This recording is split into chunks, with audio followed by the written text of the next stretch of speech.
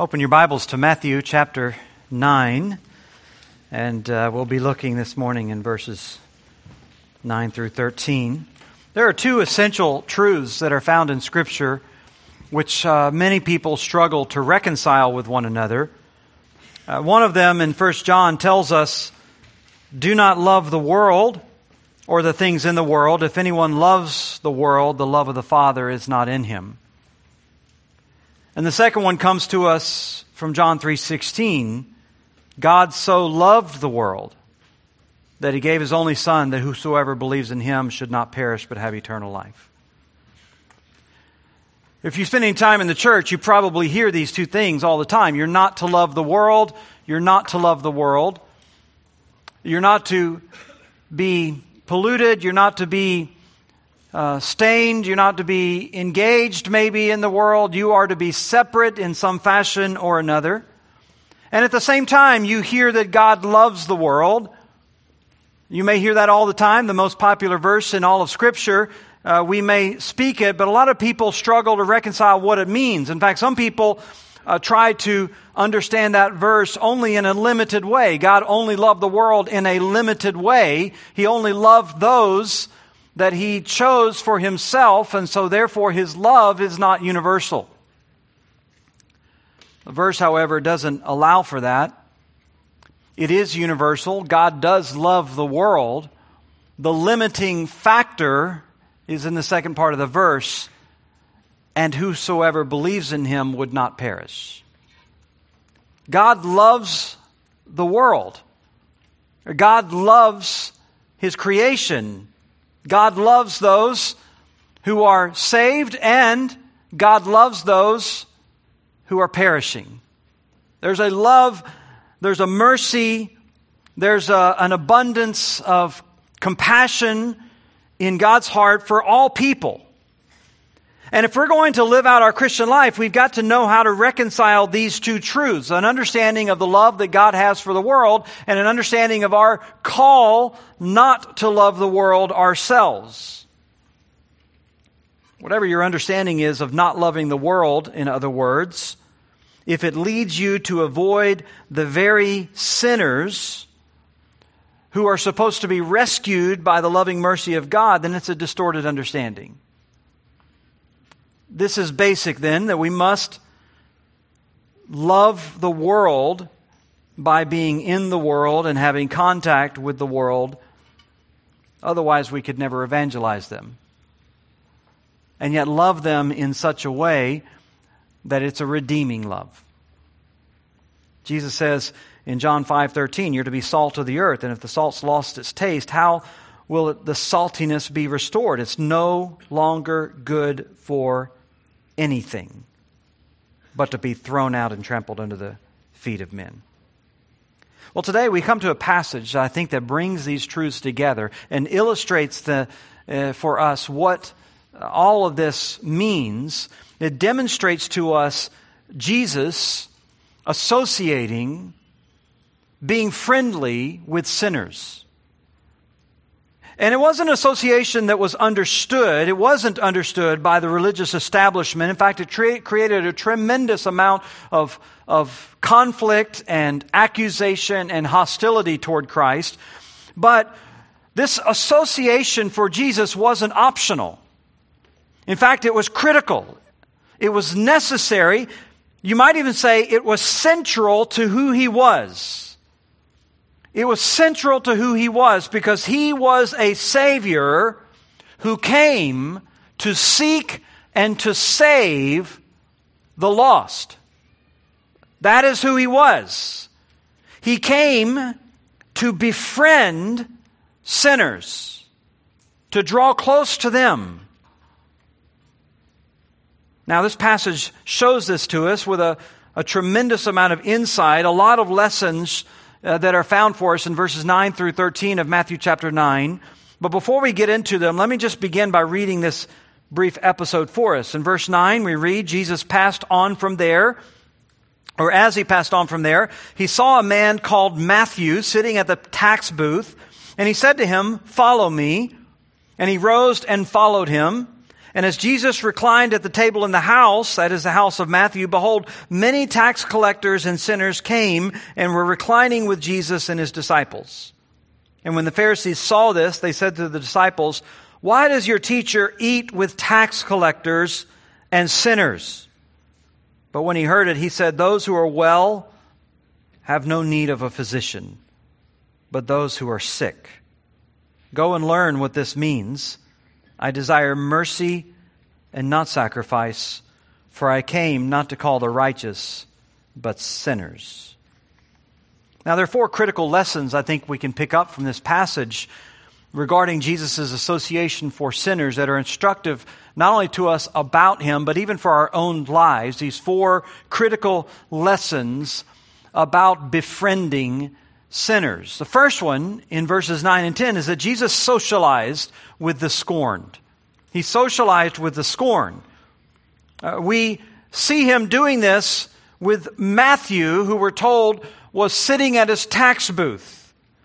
Now, if you know anything about the New Testament, you probably understand that tax collectors are not highly regarded. They were some of the most despised people in all of society. They represented a class of people that were generally associated with greed and corruption, a willingness to sell their souls, if you will. They were traitorous.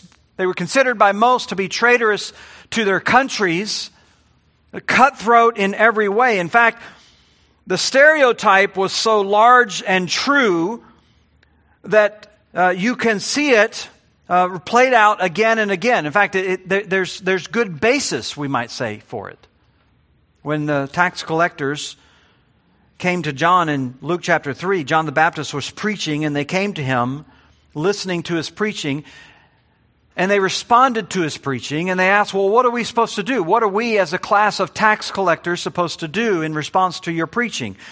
And he says to them, "Collect no more than what you're ordered to do." By implication, you are collecting too much. This is part and parcel to your trade. You overcharge, you overcollect, you burden people with excessive amounts of tax assessment, you might say. Later on, Zacchaeus, you remember, in Luke chapter 19, was a chief tax collector. He was a man who oversaw a number of different tax collectors.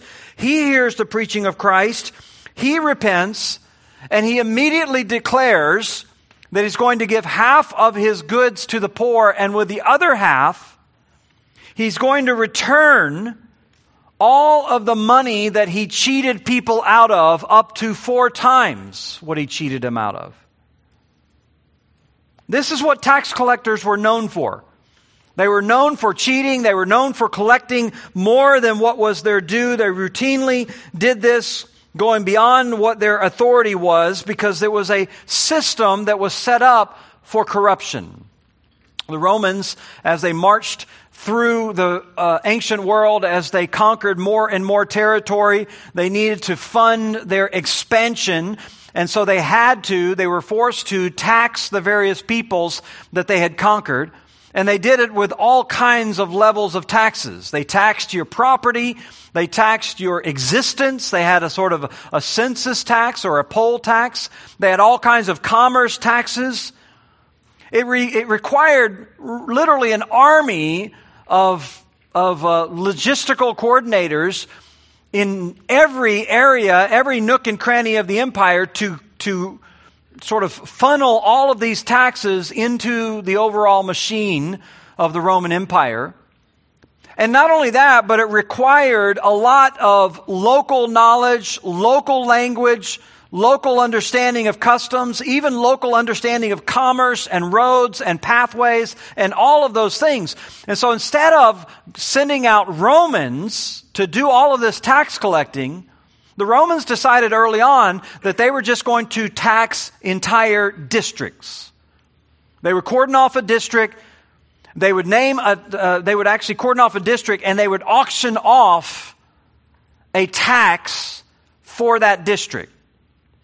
Judea was one of the districts, and they would auction it off to wealthy Romans of the equestrian class. A Roman would come in and he would make a bid, Another Roman might outbid him. Another Roman might outbid him until you had the top bidder. And then finally that man would pay that sum to the Roman government. And in return, for the course of 1 or 3 years or whatever the term was, he would have the right to collect taxes from all the individuals in that district to recoup his cost. It was called a tax farming system.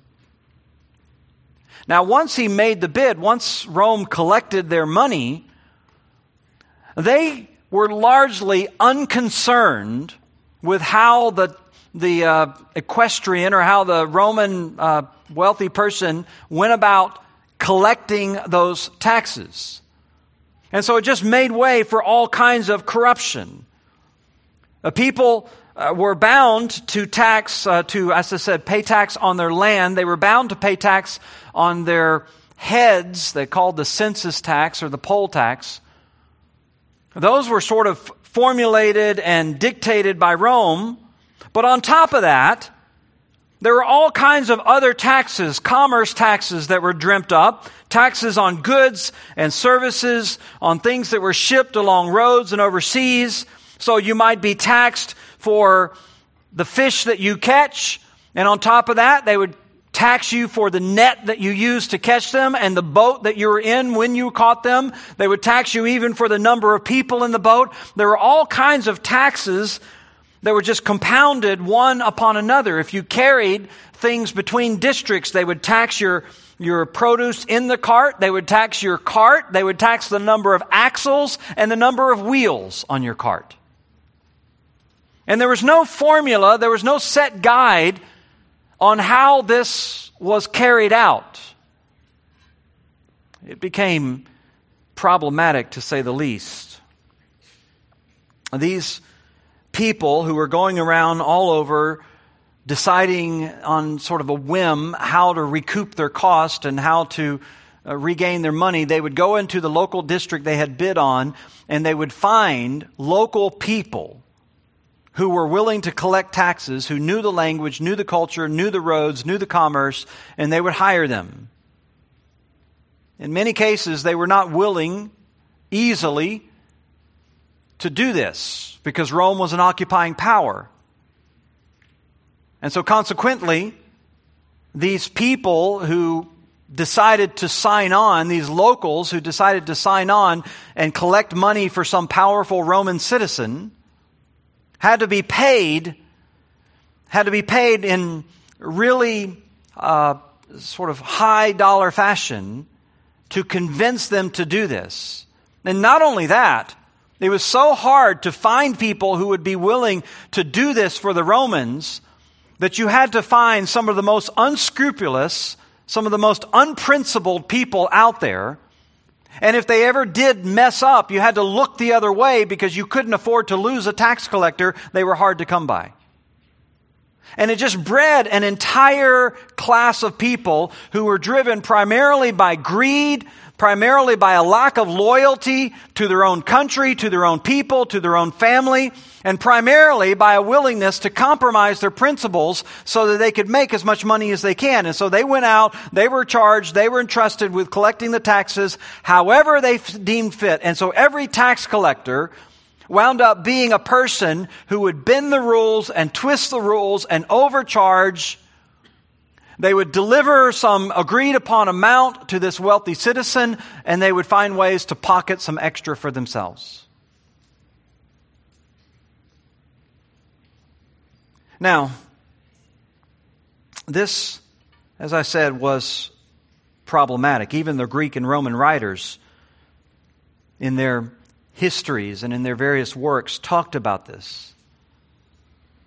They talked about how corrupt and how thieves and robbers and criminals were lumped in with tax collectors. They were recognized scoundrels. One of them, a Judean tax collector, a Roman historian writes about him. He was notorious. Capito was his name. He was a notorious tax collector who was known for not only overcharging and stiffing people, but for digging up dirt against people, so that if they ever tried to accuse them, he would rat on them to the Roman authorities. And of course he could do that because as a tax collector, he was connected more closely to the Roman authorities than the common person. And so he had a reputation not only for collecting so many taxes, but for turning over his own countrymen to death and slavery and cruelty from their Roman occupiers. And he was just one of many, many examples. The system was corrupt. So much so that Caesar Augustus, in about the year 20 BC, decided he would abolish the entire system, not just in Judea, but everywhere. Throughout the entire Roman Empire, he abolished the tax farming system because it had gotten so bad and so oppressive, and there were so many people crying out from every corner of the empire. He just got rid of the whole thing. But of course, in time, the enormous financial strain of the empire demanded that future Caesars, piece by piece, slowly reinstituted it. So by the time you reach the ministry of Christ in about 30 AD, it was back up and running in the Judean and Galilean territories. Now Matthew was a part of this whole system.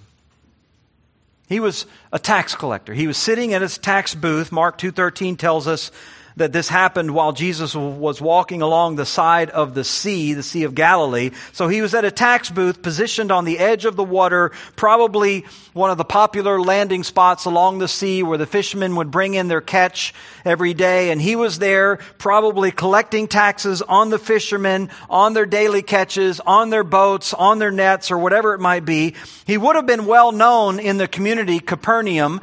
Capernaum was not that big if you've ever been there. It's a postage stamp sized little town.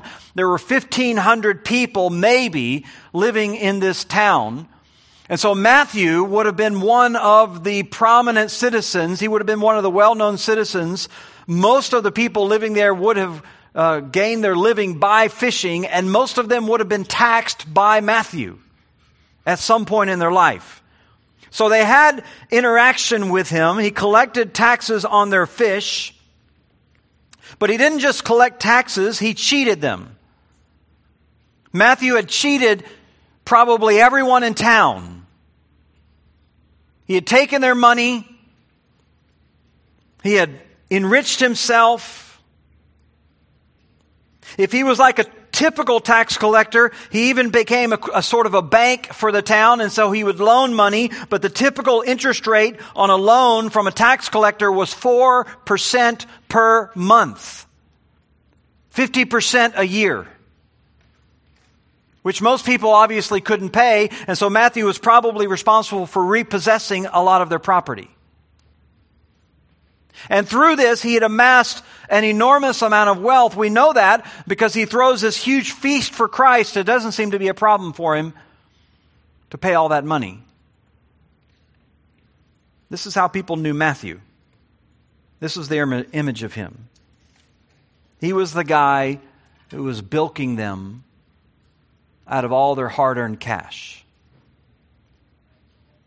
He was in league with the occupying Romans. He was a traitor to his nation. He was in it all for the sake of money. He was greedy. He was cruel-hearted. He was corrupt. He was, in the minds of most people, one of the undesirables. It was made worse by the fact that because being a tax collector, he would have been excluded from the local synagogue.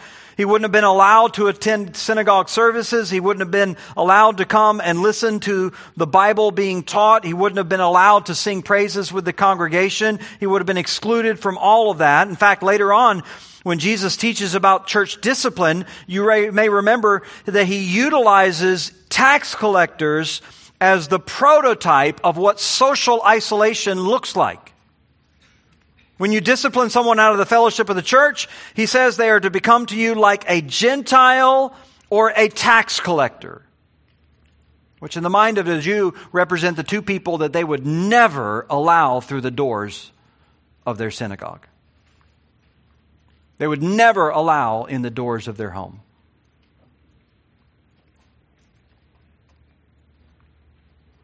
Now, Jesus, of course, says that not because he's against tax collectors or against taxes for that matter. Jesus isn't anti-tax. He knew that we have to pay to Caesar what is Caesar's. But he's just picking up on the fact that within the context of Israel at that point in history, tax collectors would have been among the most abandoned, isolated, segregated, despised people in society. So Matthew was despised because he was a cheater, because he was filled with greed, he was irreligious, he never went to synagogue, he was associated with people who don't believe in God, who don't worship God, and all of this just compounded his level of disgrace. And yet when Jesus walks along the edge of the sea that day, he encounters this irreligious cheater, and he says to him, "Follow me." And amazingly, Matthew rose up and followed him.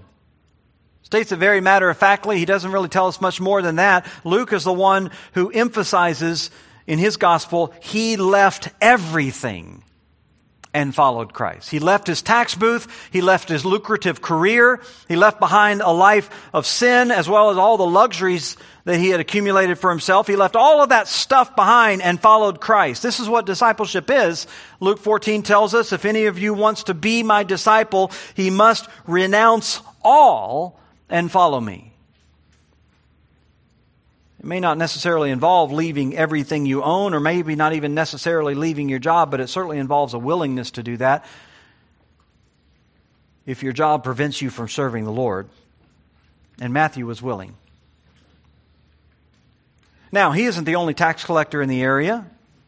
Not by any means. There was a whole group of these people in all kinds of corners of society, stationed along roads and at landing sites along the sea, some of them collecting land taxes or poll taxes, all of them equally despised, all of them ostracized from religious life, left with very few options for being at all associated with the synagogue or God, all of them left to one another. They would have been referred to corporately as the sinners, along with the prostitutes and every other undesirable, and they would have been isolated, they would have been restricted, so that their friends were largely of the same lot. Bad company. And no doubt hanging out with one another all the time, that would have rubbed off on them, and so they only corrupted one another more. Well, these are the group that we're told Matthew gathers together in his home. The worst elements of society. He gathered them all because he wanted to introduce them to Christ. All these deplorable people. And he throws a big feast. Luke 5 tells us a great feast in his house, and there was a large company of tax collectors. This wasn't 2 or 3 or 5 or 6. A large company of tax collectors and others who were reclining at the table with him. He throws this huge party, and he doesn't limit his list to just his Christian friends. He invites all the reprobates, and then he invites Christ and his disciples. Which brings us to a second critical lesson as we learn about Jesus' association with these people. Not only did he socialize with them, but he endured criticism for doing it. We see in verse 11, he endured criticism from the self-righteous who criticized his approach to these sinners. When the Pharisees saw it, they said to his disciples, "Why does your teacher eat with tax collectors and sinners?" The implication in their question, of course, is not only that he was eating with them, but that he was approving of their behavior. Maybe even participating in their sin, which couldn't be further from the truth.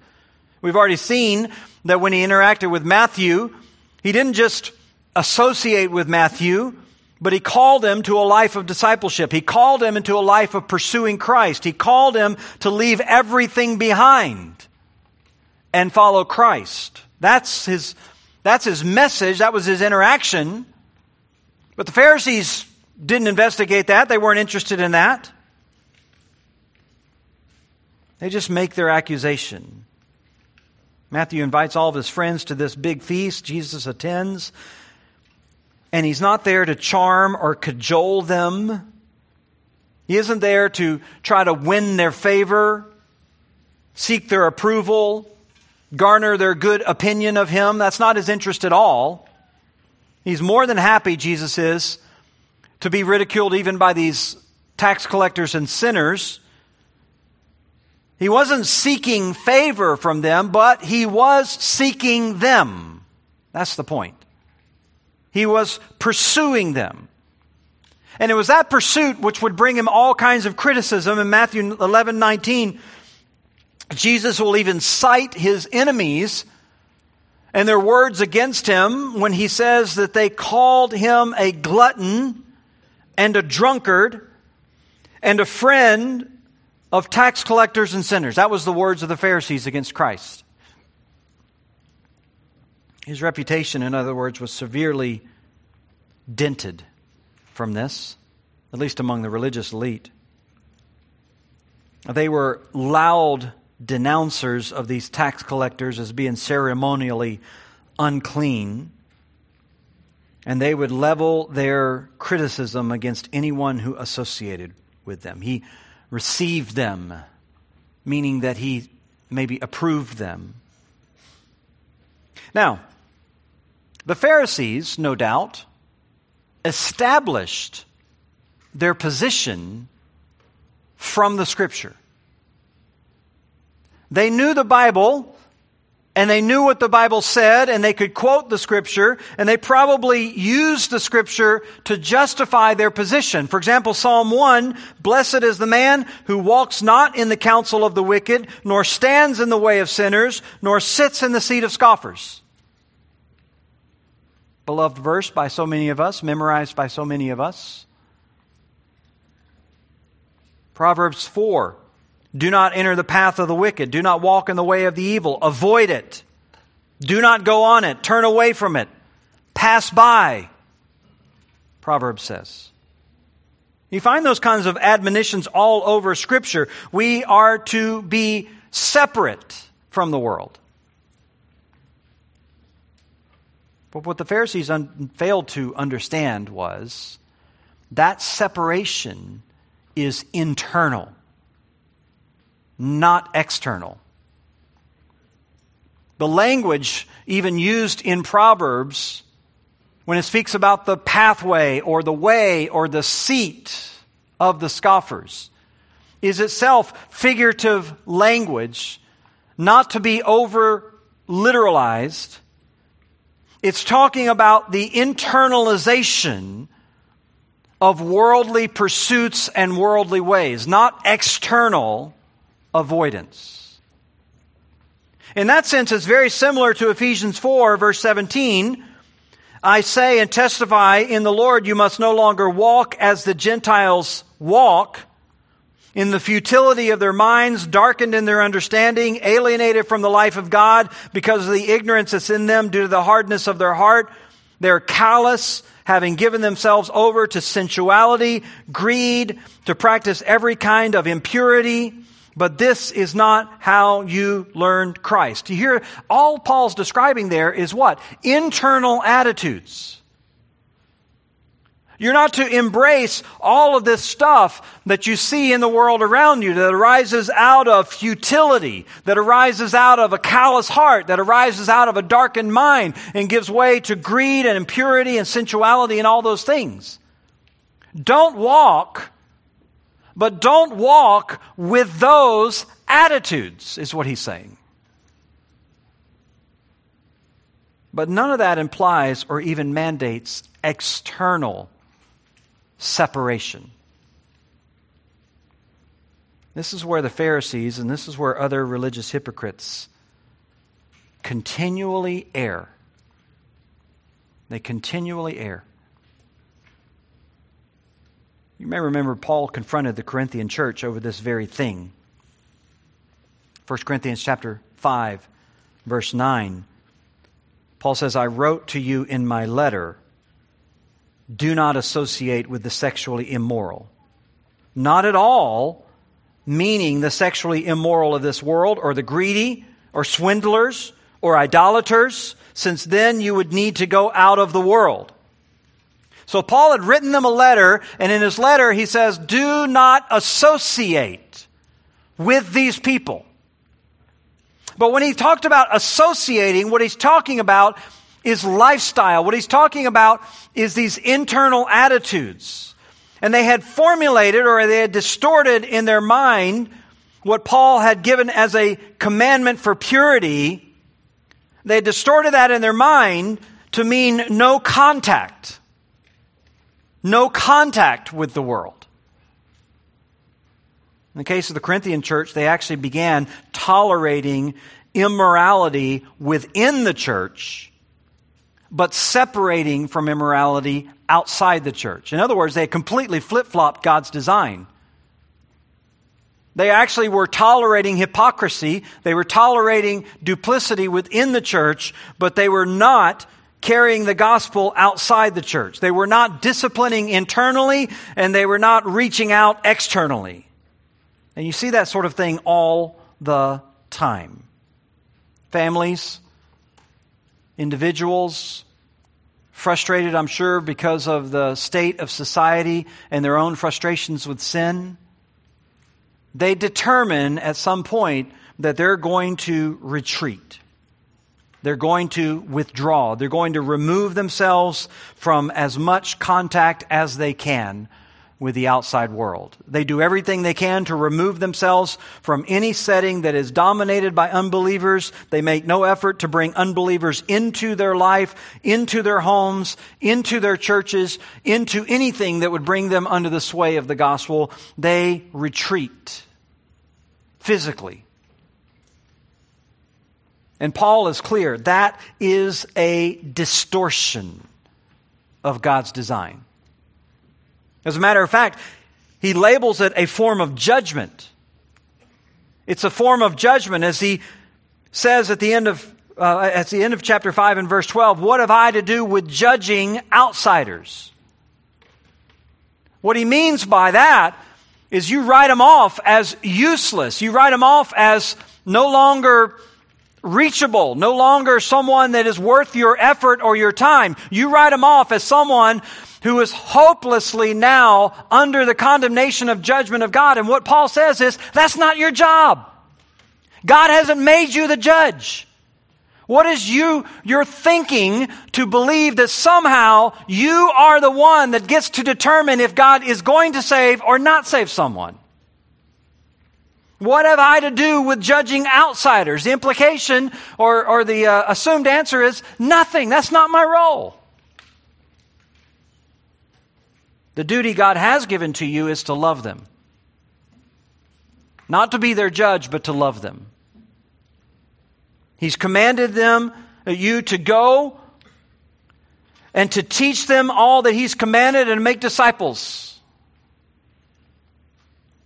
And it's a disfigured pursuit of purity that results in a disregard for that commandment of God to go and seek the lost. It's a disfigured pursuit of purity that leads to a disregard of seeking the lost. We don't judge those outside. We don't confine them to judgment. It's not our responsibility. Our responsibility is to go to them. Go to them. This is what the Scripture tells us over and over again. You were formerly darkness, but now light in the Lord. Walk as children of light. You're supposed to shine in the darkness. Philippians 2:12, 2:15, prove yourselves to be blameless and innocent, children of God above reproach, in the midst of a crooked and perverse generation, among whom you appear as lights. See, God's call is not for you to separate and to pull out. It is to appear among them as lights. That's your mandate. Paul says, you are not to pull away. When he says don't associate with the sexually immoral people, he says that does not at all mean you would go out of the world. It's almost a quotation of Jesus' prayer for you and me. John 17, I do not ask that you take them out of the world, but that you keep them from the evil one. That was Christ's prayer for you and for me. Don't take them out of the world. Leave them in the world, but protect them as they're in the world from the evil one. We are to connect with these reprobates. We're to connect with the lost. We're to connect with those who are sick. We're to connect with unbelievers, even while we maintain our purity. Blameless and innocent, above reproach, but in the midst of a crooked and perverse generation as we appear as lights to the world. This is what Jesus was doing, and this is what the Pharisees didn't understand. He wasn't participating in the sinful activity. He wasn't celebrating the sinful activity of these men. He wasn't endorsing it. He wasn't excusing it. He wasn't sugarcoating it. He wasn't doing any of those things. But he was making the efforts to connect and to reach out to them. Even though most of them will not end up following him in the end. That wasn't the point.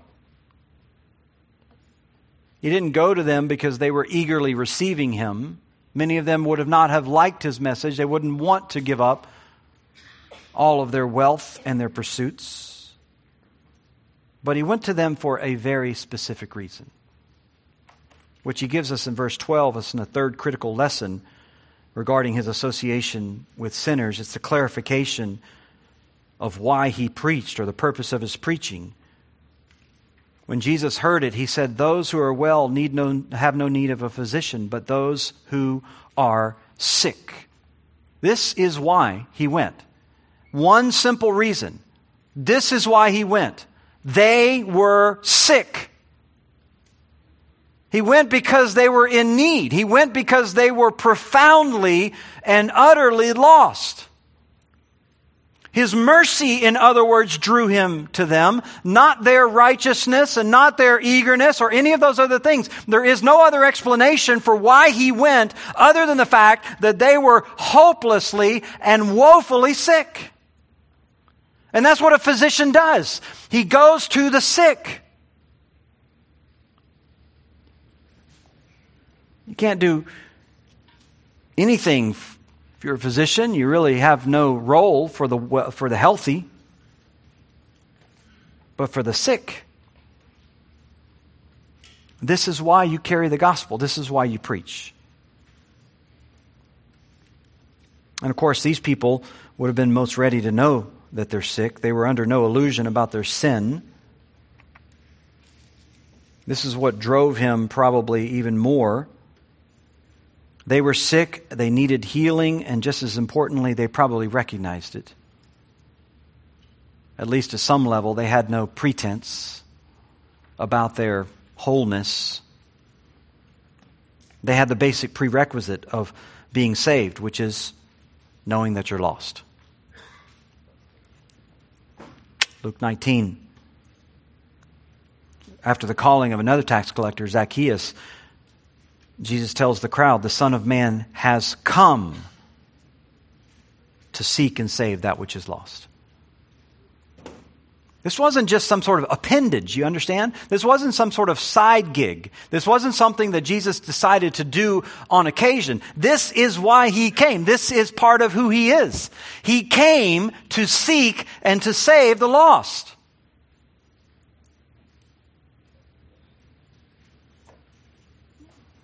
Those who know him understand that. They understand that the only way of knowing the Savior is because he sought them out as a lost soul. They remember that. They remember that they were the ones who were sought by him. And they in turn emulate that. They emulate that. You know, Luke 14 is an interesting transition. At the end of Luke 14, Jesus gives a little warning. He says, salt is good, but if salt loses its taste, how shall its saltiness be restored? It's of no use either for the soil or for the manure pile, which is one of the uses they had for salt. Its saltiness created sort of fertilization in the soil. But if it has been polluted with other sort of minerals and other things where it's no longer salty anymore, it's thrown out, he says. He who has ears to hear, let him hear. So what he's really talking about here is a life that is intended to be salty. It's intended to have impact on the world around us. But if it's no longer salty, it's worthless. It no longer is useful to God. It's no longer glorifying to Him. Like salt, our lives are designed to be used, to be productive, to be sort of active agents and ingredients in the world. That's how he ends Luke 14. And then he says, he who has ears to hear, let him hear. And then immediately, the very next verse, Luke 15:1, says, tax collectors and sinners were drawing near to hear him. It's interesting. He ends chapter 14, says, he who has ears to hear, let him hear. And then verse 15 says, it was the tax collectors and sinners who were coming near to hear him. If it wasn't for the chapter break, the connection would be obvious. The tax collectors and the sinners were the ones listening. The religious, hypocritical, self-righteous leaders weren't. They were living worthless lives. They were living lives that had very little impact on the world around them. They weren't listening. And you begin to get the idea why Jesus embraced these people. They were the ones receiving what he had to say. They were the ones who were becoming aware of their sickness. They were the ones who were recognizing that they needed a physician. They were the ones who knew their need for a Savior. Luke actually had sort of recorded this all along the way. The sinners were the ones responding. Luke 7, when Jesus responds to criticisms about himself and about John the Baptist when they were criticizing Christ, the passage ends by saying, when all the people and the tax collectors heard this, they acknowledged God's justice, having been baptized with the baptism of John. So they were responding to the message of John. They heard it. They were open to it. They glorified God for it. It was a message that didn't affirm them in their sin. In fact, it called them to repentance. Luke 3, when John came preaching, he preached a baptism of repentance for the forgiveness of sins. Verse 12, and some tax collectors were also coming to him to be baptized, saying, Teacher, what shall we do? So he was out there commanding them to repent in order to seek forgiveness, and they were listening. They were listening to John. They were listening to Jesus. These are the folks who didn't know all the rituals. They didn't know all the ceremony. They weren't included in the synagogues. They didn't know all the verbiage. They weren't a part of the religious elite. They were the sinners. They were the ones who were ostracized, but they were also the ones who were ready to humble themselves. They were also the ones who were far ahead of the religious elite. They were willing to listen. You remember the story in Luke 18. Two men went to the temple to pray, one a Pharisee, the other a tax collector. And the Pharisee stood and was praying to himself, God, I thank you, I'm not like other people, swindlers, unjust, adulterers, even like this tax collector.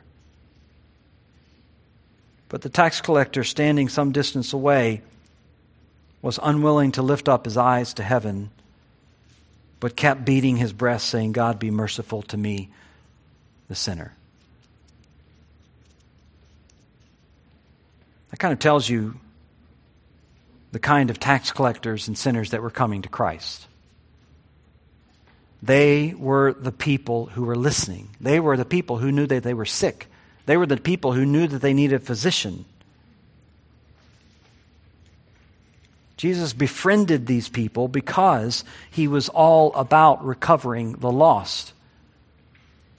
And they were the ones who were ready to be recovered. They were the ones who were ready to listen.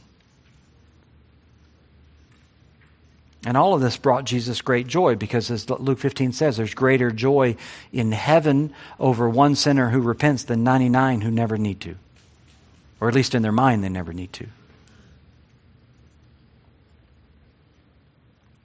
So he wasn't all about sitting back, waiting on them to come to him. That wasn't Christ. He was befriending them. He was seeking them. He was pursuing them. He was receiving them. He was embracing them. Because this is what brought joy when a sinner repented. This is what brought joy to God. Which brings us to our final critical lesson regarding his association. Jesus identified the requirement for salvation. That is to say, as at the end of verse 13, I came not to call the righteous, but sinners.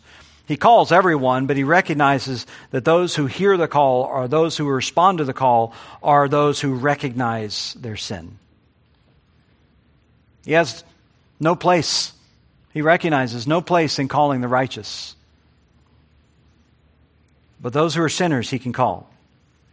That's a tremendous insight for you and me.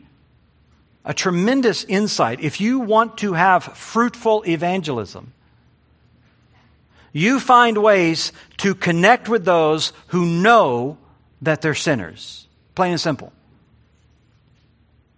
If you want to find ways to have fruitful evangelism, it's real basic. Just find someone who knows that they're a sinner. However you do that. Matthew's an illustration of that. He was one of the worst in the eyes of the people of Capernaum. He was as bad as the prostitutes. He sold himself for money. He was worse than a thief, worse than anyone else.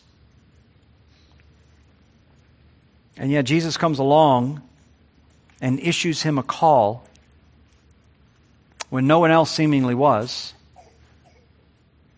And without really any kind of outward sign, apparently inwardly he was yearning. He was yearning for restoration and for forgiveness. This is why Jesus tells the Pharisees in verse 13, go learn what this means. I desire mercy and not sacrifice. It's a quote from Hosea 6, which is a chapter written to the people of the Lord who were seemingly seeking the Lord. In verse 3 of Hosea 6, they were constantly saying, let us press on to know the Lord. Let us press on to know the Lord. Words that sounded sincere, but the Lord says a few verses later that their words are like morning dew, which quickly fades. They loved to talk about their devotion. They loved to talk about seeking God. But behind all of their words of religious zeal was a ton of pride and self-righteousness and hypocrisy. And the point of Hosea 6 is simply this, that you will know true repentance when your life becomes marked by mercy as much as it is by religious devotion. Why? Because you recognize that in yourself, your words are like morning dew. That your promises and your commitments over and over and over again have disappointed. They've disappointed. They haven't been nearly as consistent. They haven't been nearly as devoted. They haven't been nearly as righteous. And so you have a heart filled with mercy. You have a heart filled with mercy. And that's what God wants. He says, I desire mercy, not sacrifice. By the way, He's the one that commanded the sacrifices. So it's not like He doesn't want the sacrifices. It's not like He doesn't want the devotion. It's not like He doesn't want you studying the Bible. And it's not like He doesn't want you joining together with Christians in fellowship and praise. Of course God wants all that. But He doesn't want that if it comes without mercy. These are critical lessons for you and me. Critical lessons from the friend of sinners. He came to seek and to save the lost. And He commissioned you to do the same thing. I want to invite you once again, if you are here with us for the first time, we have a visitor reception down the hallway to the right. We would love to meet you. If you're here this morning and the Lord is seeking you, if you are one of those lost people and the Lord is at work in your heart drawing you, please come by. Let us have the opportunity to hear from you how the Lord is at work in your heart, to pray with you, to be able to introduce you to the Savior, the one who had mercy in our life and how He can save your soul. Father, we're grateful for this, so thankful for a reminder, much, much needed in our life. We repent where we have isolated ourselves and grown cold and hardened. We recognize that it can be satisfaction with ourselves and a forgetfulness about the mercy that drew us, which causes us to shrink back from the lost. Give us then, Lord, fresh remembrances of the mercy that sought us out, and make us true disciples of our Savior, the friend of sinners. We pray this in Christ's name. Amen.